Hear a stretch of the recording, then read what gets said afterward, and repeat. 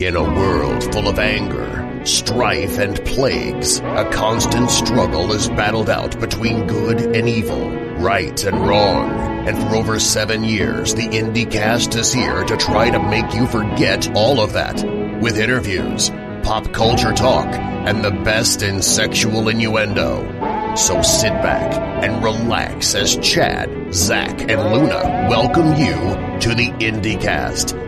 Exclusively on the Wrestling Nerds Radio Network. Greetings, everybody, and welcome to another episode of the IndieCast. I am Zach Romero. Joining me here, as always, is my co-host with the most, Chad Allen. Chad, say hello to the nice people. That's from Beetlejuice. So I've heard. So I've been told. But in addition to us heckling one another, we have once again pulled some strings. We've made some calls, and we have finally, long time overdue, a fantastic guest for you. We have the clown princess of the internet, the lead explorer in experimental outlaw folk, and quite frankly, the most goddamn talented person we've ever gotten to work with. Ladies and gentlemen, open your ears. It's Kate Nix. I don't even know how to respond to the amount of things that you just said. I'm sorry, the Beetlejuice reference was a bit much in the beginning. I apologize. I am so overwhelmed. Thank you. That's very kind of you to say. I work really hard, and it means a lot to me when talented people notice that. Thank you.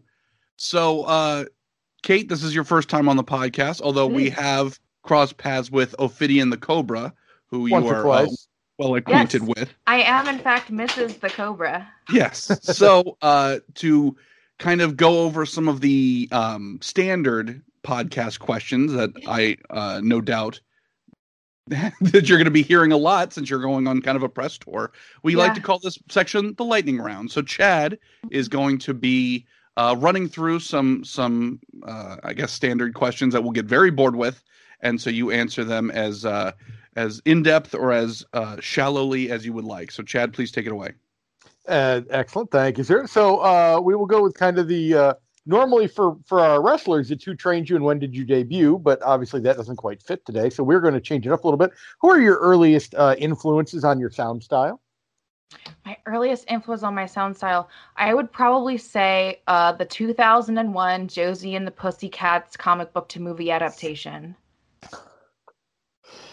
Okay, we're gonna have to cover more of that in a little bit. I was gonna say but as far as the thing that I wanted to be when I first started playing music, I was 11 when I started songwriting. So that was right around when that movie came out, and I wanted to be a rock star instantly. I knew within that moment I was like, this is it. I can defeat capitalism with music. We can keep that fight going too lately. Good gracious. Question number 2. What is your earliest performance or artist memory? My earliest artist memory. Okay, so when I was 14 years old, I played a coffee house at my high school where this was before I went to high school online. I am truly a child of the internet. I graduated from online high school in 2008. But before I became truly absorbed by the cybernet, I went to brick and mortar school, which is what you call it when you go to cyber school. And at my brick and mortar school, there was a coffee house. It was my freshman year. It was in springtime, and I performed songs off of what I call my first record. It was...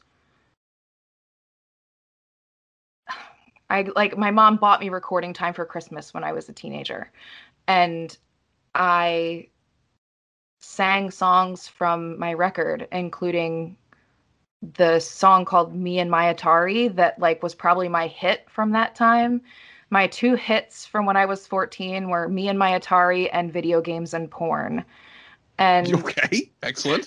I wrote a song called Video Games and Porn when I was 14.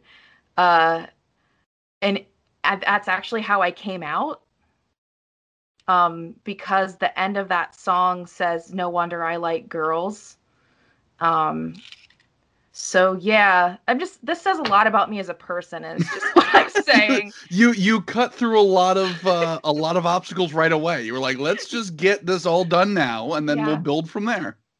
But yeah, my mom worked for a theater in Lancaster, Pennsylvania, and one of the gentlemen who ran the theater had a recording studio in his basement, and my mom bought recording time from him for me for Christmas when I was in my freshman year in high school. And I remember selling my record after my performance. It was like the first time I'd ever sold music before, and people were coming up to me and buying like my songs out of my hands. They were little like slimline jewel cases with there you go. With it was they were multicolor slimline jewel cases that were clear on the front, you know, the kind I'm talking about.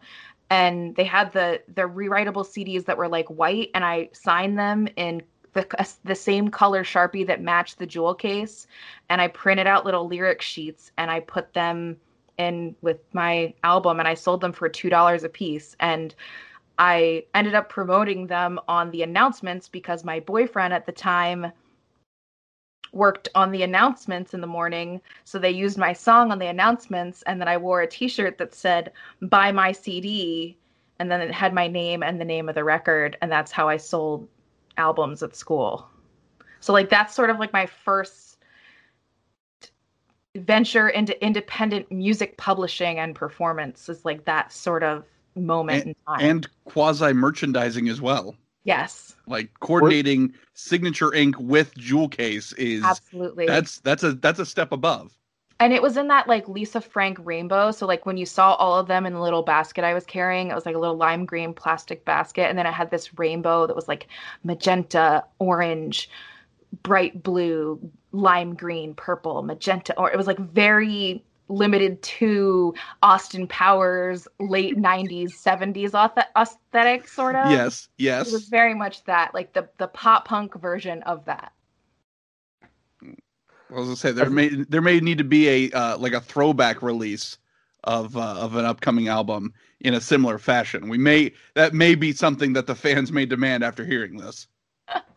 There's I made a video about it on YouTube back when I tried to do YouTube videos. Never again. But I made a video about how like the full story of how I started writing music and how I made the record and all that stuff. Amazing. I feel like video games and porn should be the theme song for the IndieCast. I think we might need to work out. I think we may have to work out sign some documents, perhaps. You know, work on some contracts, perhaps. But yeah, like who knows? It's genuinely like the music that I wrote when I was a teenager is far catchier than it has any right to be. Like I listen back on it and I'm like, you know what? Good job, Haley Jane. Like you really. For being like, I did that by myself. My mom bought me the recording time, but like I was the one who was like, I'm going to make the jewel cases. I'm going to do the shirt. I organized this thing. I didn't think about it like that at the time, but looking back on it, I'm like, that's taking some initiative. It really is. That's like, really doing something. Like for being 14 in high school, in public high school, like, God, that could have gone so terribly. Like, what if it wasn't good? And was like the early days of the internet and it had gotten out and I had been Rebecca Black or some shit. True. Yeah, I was gonna say that. But like I said, the fact that you put the thought enough in to be like, no, these are gonna coordinate and this is gonna be a whole thing, I think takes it automatically, just on the surface level, takes it from beyond like Rebecca Black. Like this isn't just like an expensive hobby that like, you know, a stage mom is sort of just funneling money into. Like to put that level of thought and marketability into it shows a different level of creativity. I wish I'd kept the shirt. Well, no, we may need to recreate the shirt. Like I said, you're opening up a whole new slew of ideas for like, well, here's how we're marketing, you know, future albums. Though, like, isn't that kind of what that This Machine Kills Fascists photo that I did is? True. It's just like the adult version of that. It's True. Like, these are my ideas on my body, but now I'm old enough to be naked to get your attention. So here they are. All right, Chad, both my body and my opinions. Here they are. Here they are. Here they are. You're welcome, the internet. The Kate Nix story. Well, I was gonna say, if we're doing it that way, then the like parentheses Rocky and Bullwinkle like alternate title has to come from the most recent episode of Lullaby Lounge, which is "Pay me $50 and I'll cry." So Yeah. that's the parenthesis. It's like, here they are, my emotion or my opinions, and my body. Here you go, internet. Parentheses. Also, if you pay me $50, you can watch me cry. Yeah, 100%. All right, next question, Chad. Question number, I think 3 is where I'm at. Oh, what's your Sorry. favorite- That's okay. You don't have to apologize in the least. We love it. What's your favorite cult movie? My favorite cult movie. Honestly, I can't think. Is this not? Okay, yeah, this is my favorite cult movie. I'll admit it. It's The Apple. Really? Absolutely. I don't know why I'm so Hands surprised down. by that. That makes a lot of sense. Okay, so Zach. How have you Zach seen The Romero. Apple? Now, I've seen The Apple, but I've seen it the Riff Tracks version. So I Okay. watched Mike Nelson and Bill Corbett and Kevin Murphy crack jokes about The Apple. But yes, I Okay. have seen The Apple. Okay. Okay, well, I have not, so somebody needs to fill me in on this one. I'll have to go The look Apple this one up. is a movie musical made by MGM. Let's start with that, okay? So Yeah. think big budget. Think we're trying. Think we put a lot of work into this, okay? It's a big budget musical made in the late 1970s.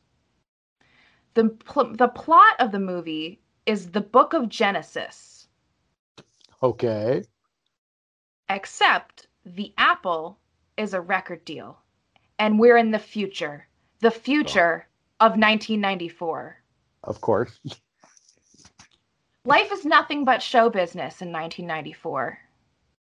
And Also, it's sort of suggested that like during production, cocaine might have flowed like wine.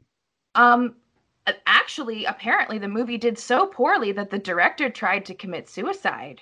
Now that's a sales note. And it's wild. The movie is when you watch it, you look at it like I've seen this before because it's very clearly influenced a lot of media after it.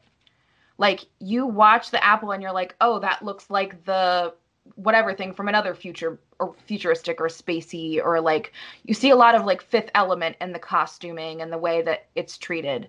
But everything about it is ham-fisted and weird. Mhm. And also God is a hippie and Satan is the leader of a record label, but that record label becomes a dystopian military. As you do. Of course. But it's all very sparkly. Yes. And there's like weird like glitter triangles on people's foreheads. It's a whole thing. It's a whole Oh, thing. wow. It's so incredible to look at. You watch the first 45 minutes and you're just like, they wanted this to be something big. They thought this was going to be the next Rocky Horror or something. Yes, They were that's like, exactly what I was going to connect it to. We're going to make a Rocky Horror. We're going to manufacture it. And it is incredible. You'll recognize two people in it. One is a character actress whose name is escaping me right now, and the other one is Finola Hughes from Saturday Night Fever. Oh God, it's just so incredible. And it's there are elements of it that are being considered, utilized, changed, affected, included in upcoming projects. So Wonderful.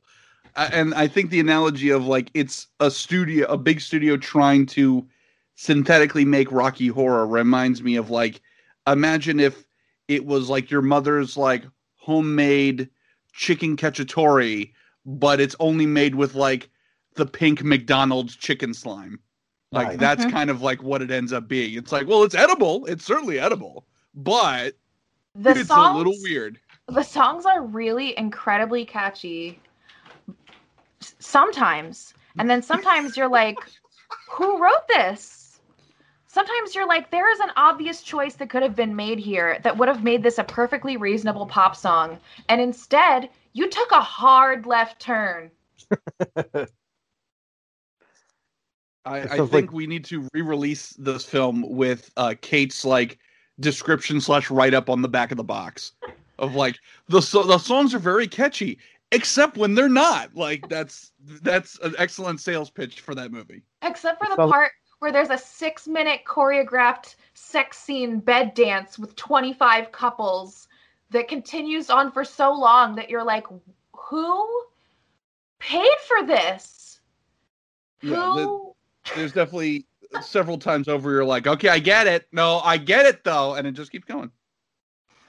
I can tell you what I'm watching once we're done recording the show tonight. I'm gonna go find this movie. Holy crap. The greatest sales pitch that's ever been. It's on Amazon Prime for free. You're my hero, because that's where I was gonna go look first. Okay, yeah, perfect. Actually, it's the only place it's available. You can't even pirate it. I've tried. Like it's nowhere. That nobody knows. They try to pretend this movie doesn't exist. It's under 2 different titles in multiple different like digital distributions. Like MGM is just like, we don't know her. I mean, yeah. This is like the Star Wars Christmas special for MGM. 100%. MGM, yeah. So, Chadley, next question, Mike. Anyway, sorry for talking about the Apple for 100 years. No, again, you don't have to apologize. We love it. Sorry, I'm a like woman. I feel like I have to apologize for everything I say. Next question for you. You do live in the Philadelphia area, I do believe. Where's the best cheesesteak? I probably say Tony Luke's. Like, if you're looking for authentic Philly cheesesteaks that aren't going to be packed with tourists and you get, like, that Philly cheesesteak experience, like, you're basically ignored. You just go and get some meat on some bread and then leave.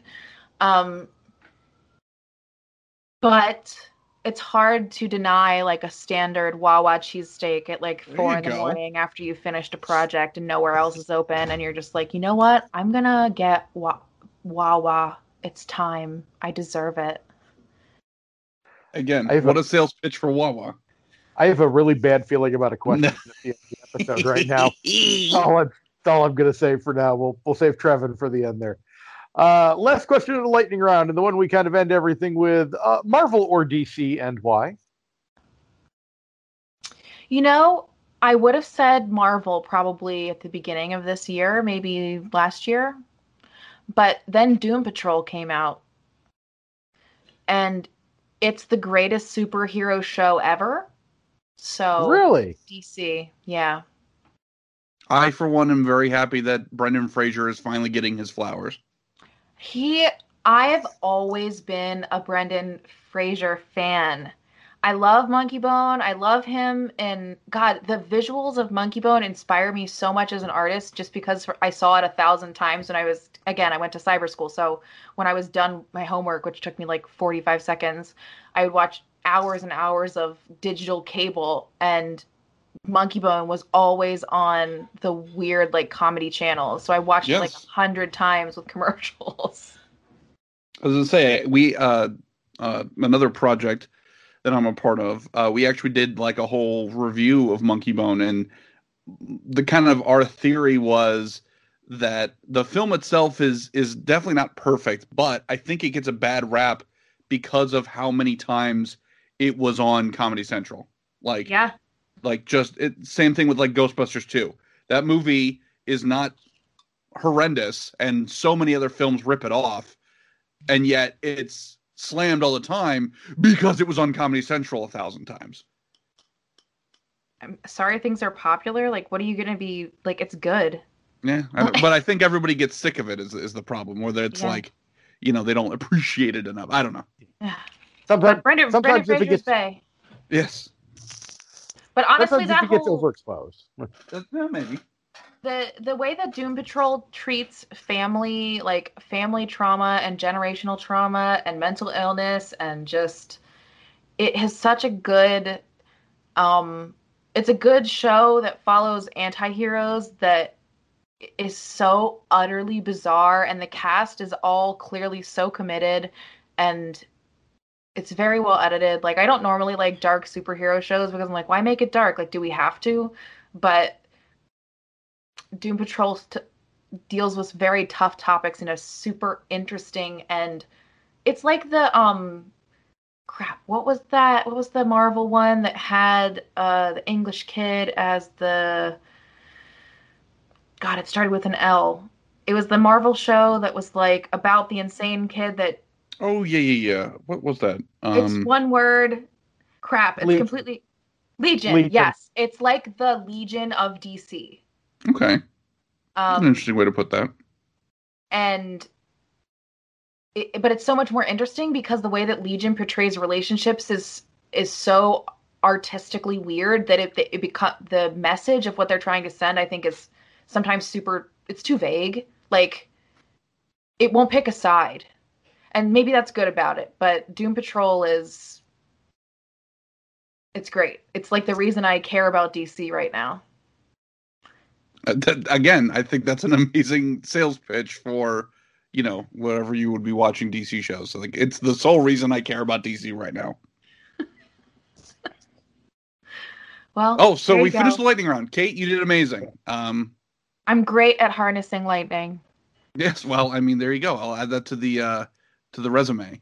Now, one thing, we are a hard-hitting interview show, and so we, of course, did some deep dives on your social media, and so we are putting you on the spot right now. Yeah. In your opinion, how exactly did Porgs change Star Wars forever?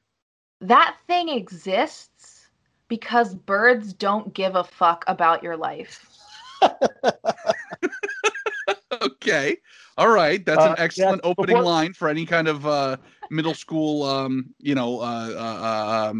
like end of the year project. Like, that is a perfect opening line. Birds do not care if you are shooting the most expensive movie that Disney ever bought.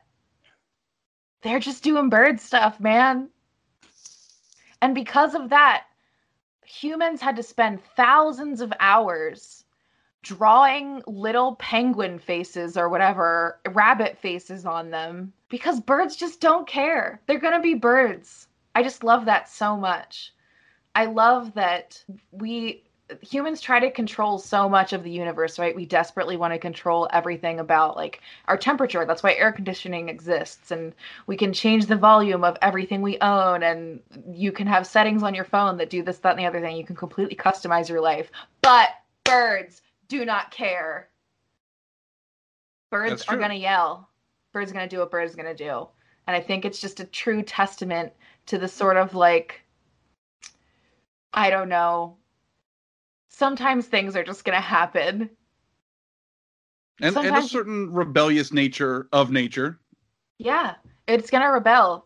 It's shit's going to light on fire. There's going to be a global pandemic. You have absolutely no idea what's going to happen or what's going to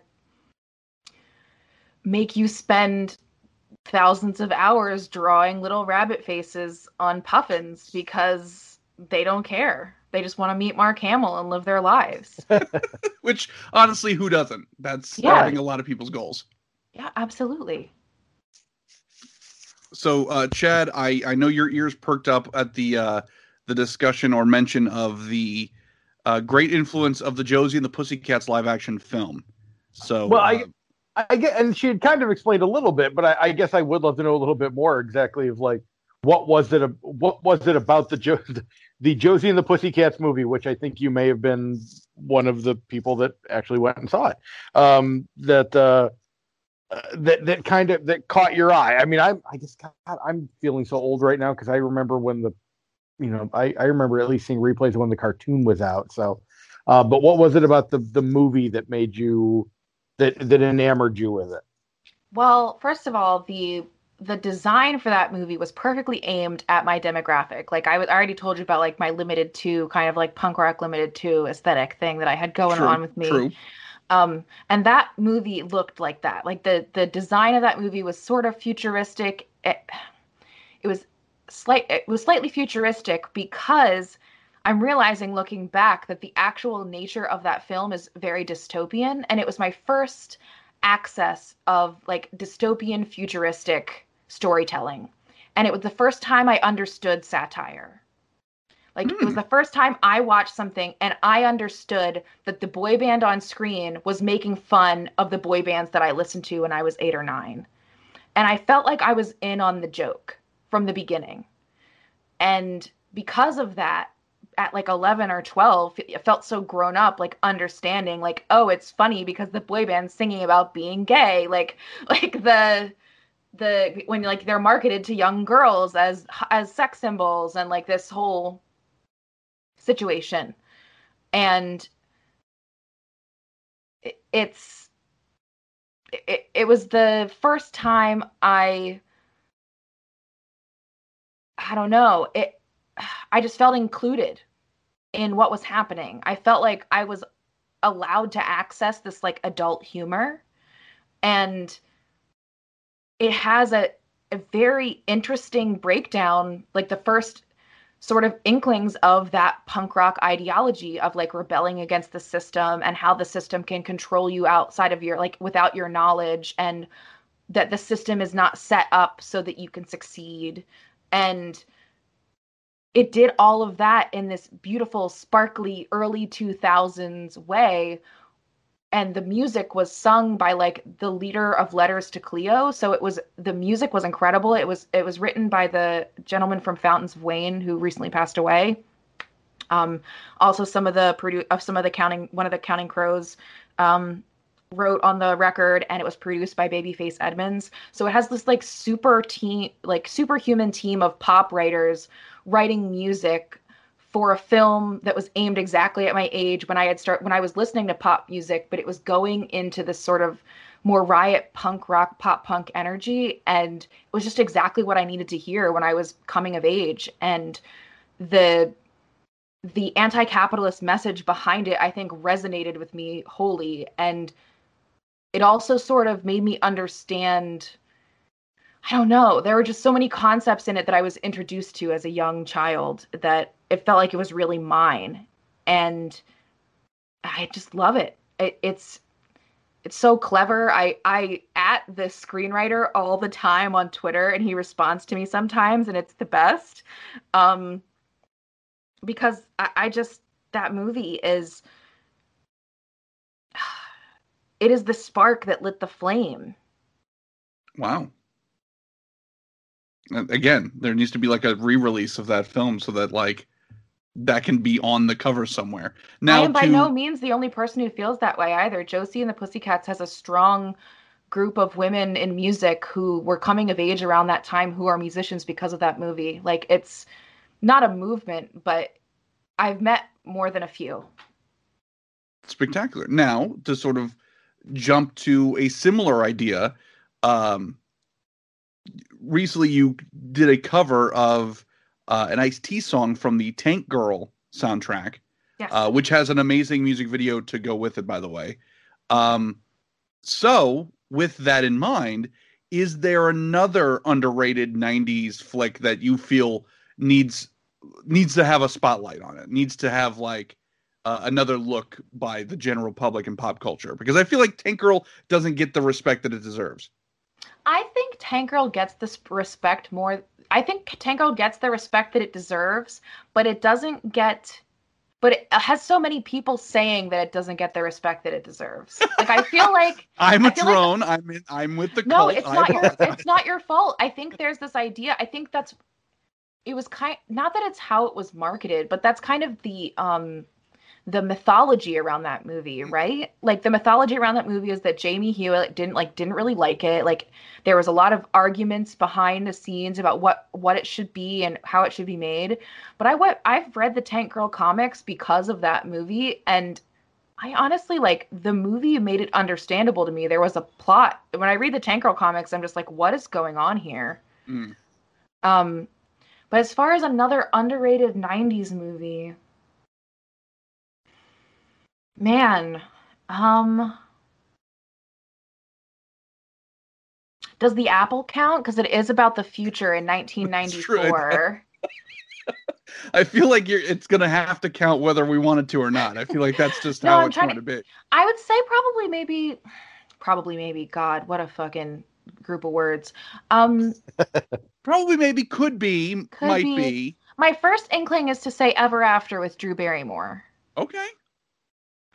Because I love that film, and her accent is terrible, but it doesn't matter because Drew Barrymore is so enchanting to watch, and Angelica Houston in historical garb, like what more excuse could you have to like, oh, I'm sorry, you didn't want to see Angelica Houston in beautiful Renaissance era costumes acting in circles around all these people looking like a supermodel? Why? There's a scene where Drew Barrymore picks up Duke Gray Scott and carries him away from a band of bandits or something. Like, why not? It's full of historical inaccuracies, but Okay, yes, but when did that ever stop anybody from enjoying a film? yeah, it's Cinderella. Who cares, right? So I'm interested, based off you. So you've done an Ice-T cover, which I love. It's a great song too, by the way. I completely agree with Zach on that. What kind of goes into you deciding which songs you're gonna cover? Is there anything in particular you're looking for, or just kind of what catches your ear? What is there anything? Tell us a little bit about kind of what goes into the idea of what you decide to pick out. Well, I think it depends on like how my voice feels when I sing it a little bit. Like if I enjoy speaking of which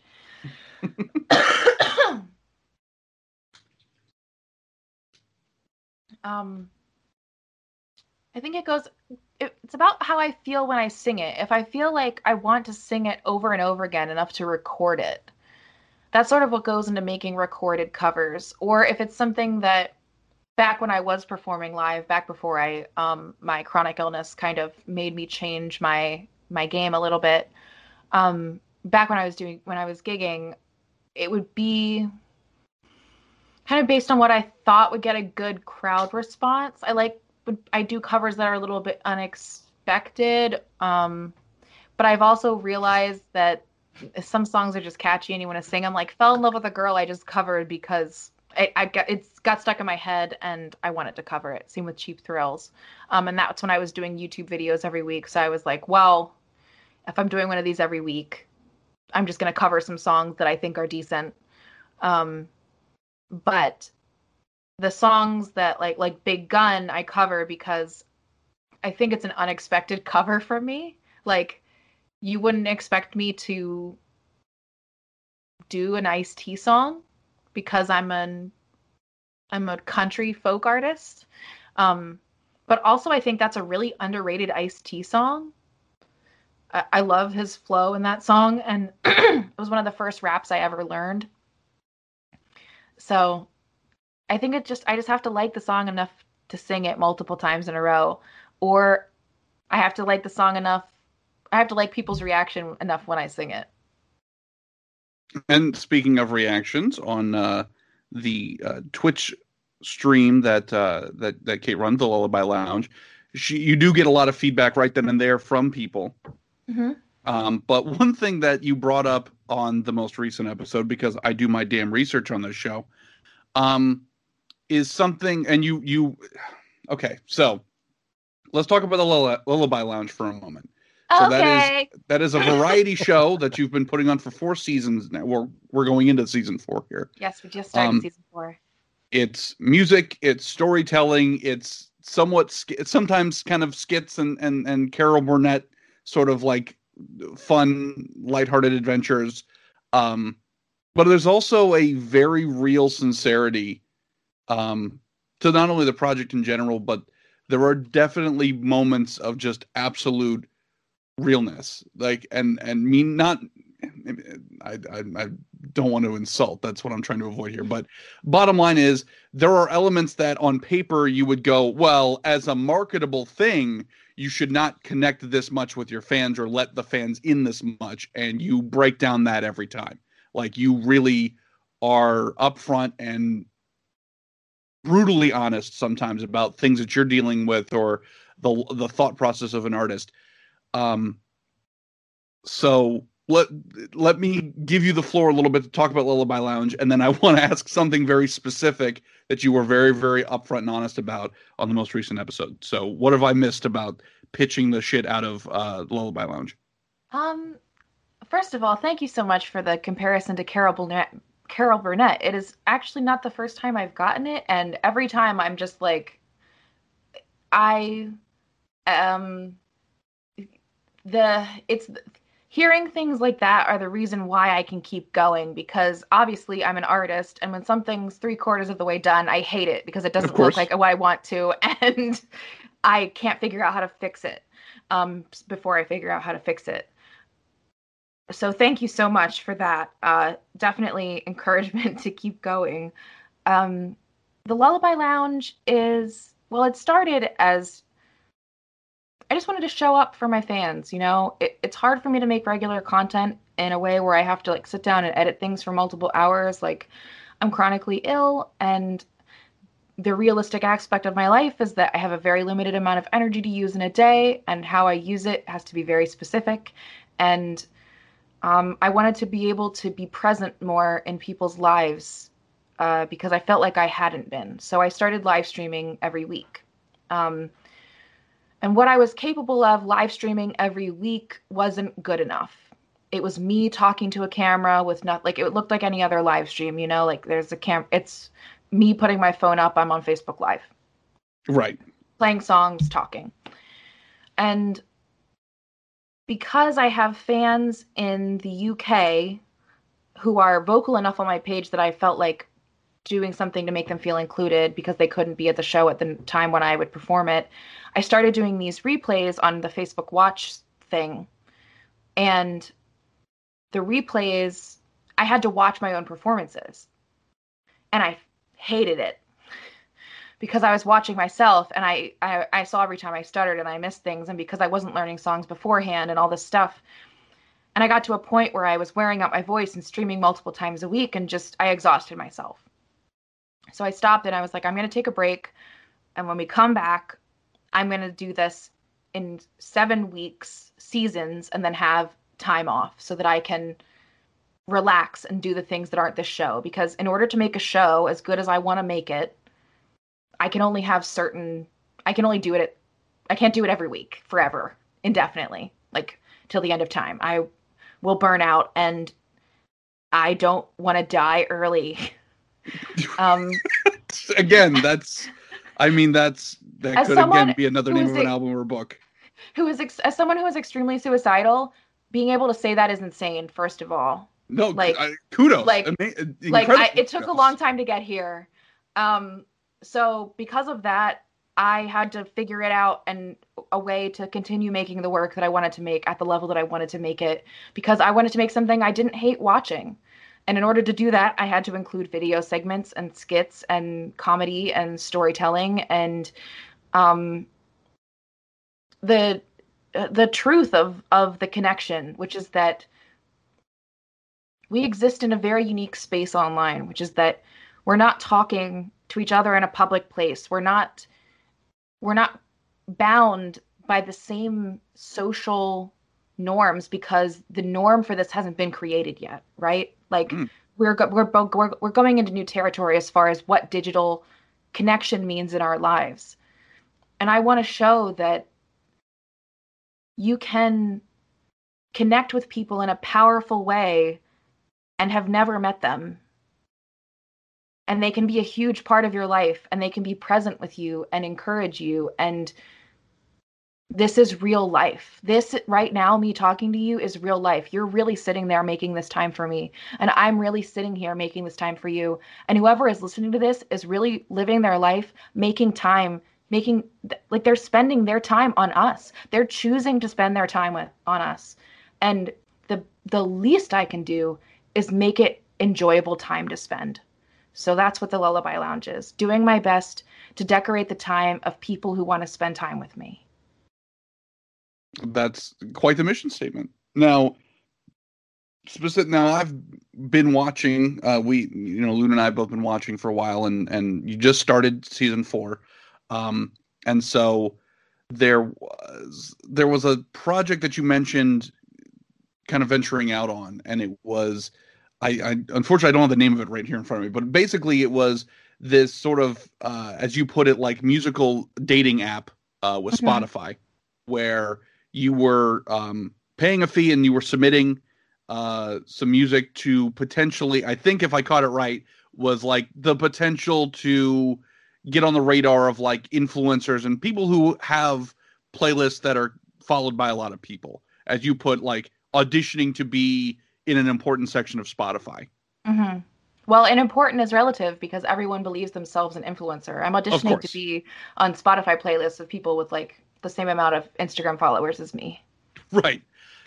Now, again, if you want to hear the full synopsis and the very sincere, real, unabashed, like frankness of her discussion of what this experience has been like, please go back and watch that episode of Lullaby Lounge.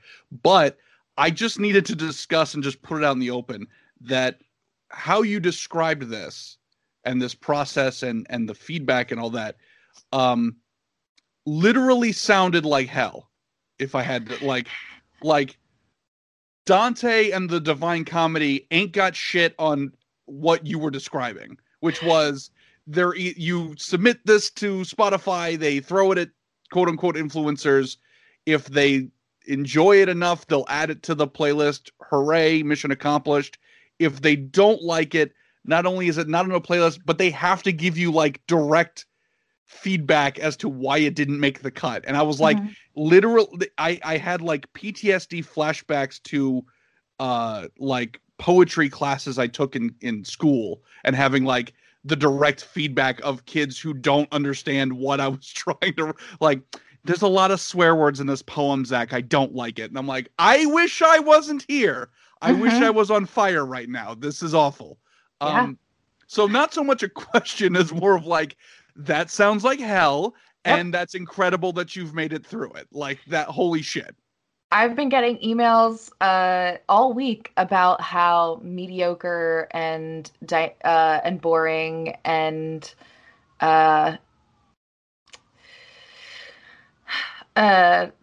basic my music is. It's been a lot. Does the program also ask for your home address so these people can just show up at your door and just knock shit out of your hands and just like kick you in the throat in the morning when you're trying to wake up? Because I feel like that's just along the same lines here of what they're covering. Well, here's the thing. I chose to get the feedback because I am nosy. And there's an option where you can say, I don't care. You can say, don't say anything to me. But because I'm me, I'm like, well, why didn't they take it?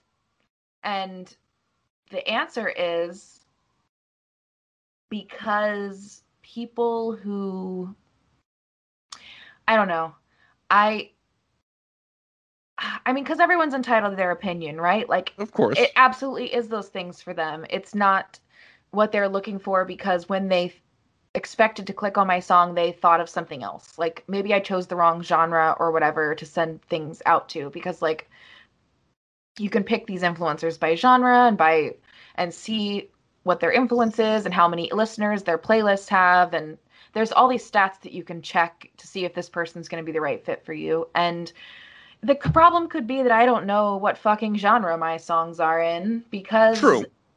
I mean, it's like, this is going to, let me suck my own dick here for a second. Yes. Pardon me. Might I suck mine own dick for a second? What genre is David Bowie? Okay. Yep. Wow. Right to the hilt on the first try. All right. Well, that's fair. You know what I mean? I'm just a biromantic, asexual person trying to make sounds that sound like how I feel, man. And sometimes that's computer noises, and sometimes that's a full-on country western band. And I think that to limit myself by genre is to limit myself to a palette of sounds that doesn't express the full truth of my meaning. Holy shit. That was a muscle in your back with the heaviness of those words. Like that's, I mean, but you're not wrong. I mean, and I feel like that's my job, that's you know, like as a musician, I think as an entertainer, because I consider myself a package deal, right? I'm not just a singer-songwriter. I'm also the costumer. I'm also the video editor. I'm also the producer. I'm also the person who makes the graphics. I'm also the person who does everything. I'm it. It's me. I am the producer of things. I made all of it myself. And when you have mentality, my job is to make the experience feel like how I feel. Like, I think music is the most honest form of communication. And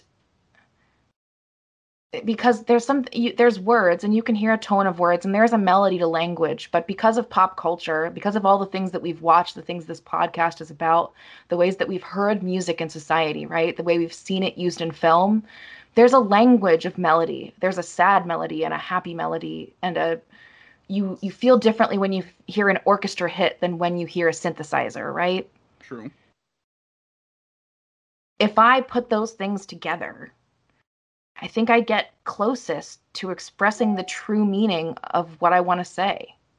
If I use language to the extent that I know how to use it, and metaphor, and I paint with the right colors, then you'll understand how I feel. Before we get into, I guess, the next iteration of our IndieCast TED Talk series, where Kate is going to really get into some amazing detail about making your own waves and not waiting for some innocuous big thing to come sweep you up and make you a big deal. We're gonna end this first part here. So make sure you're following Closet Champion on Patreon if you're not already. That is Kate and Ophidion's gear making and clothing making and just craft unbelievable program that you can follow along and help throw money at, as well as make sure you're tuning in to the Lullaby Lounge, which is Kate Nix's unbelievable internet variety show and solo concert. We're currently in the 4th season, and you can watch it every Tuesday at 8 o'clock on Twitch. It streams live on Kate Nix's Twitch channel. So, of course, until next week where we continue this amazing interview, I am Zach Romero on behalf of Chad Allen. Thank you all for listening to the IndieCast. As we always say, deuces. Well, hope I don't poop today. Hercules Mulligan! A jump scare is the Canadian destroyer of horror film. Pardon me. Might I suck mine own dick for a second? I'm ready to greet the day, you fucker. Every single one of you guys has made a horrible decision. It's that dirty-ass Meryl Streep. We're touching wieners. Touching wieners professionally. Ric Flair said fuck a six-pack, and he never lost an ounce of pussy. What I am is a big, queer, Stone Cold Steve Austin. Birds don't give a fuck about your life.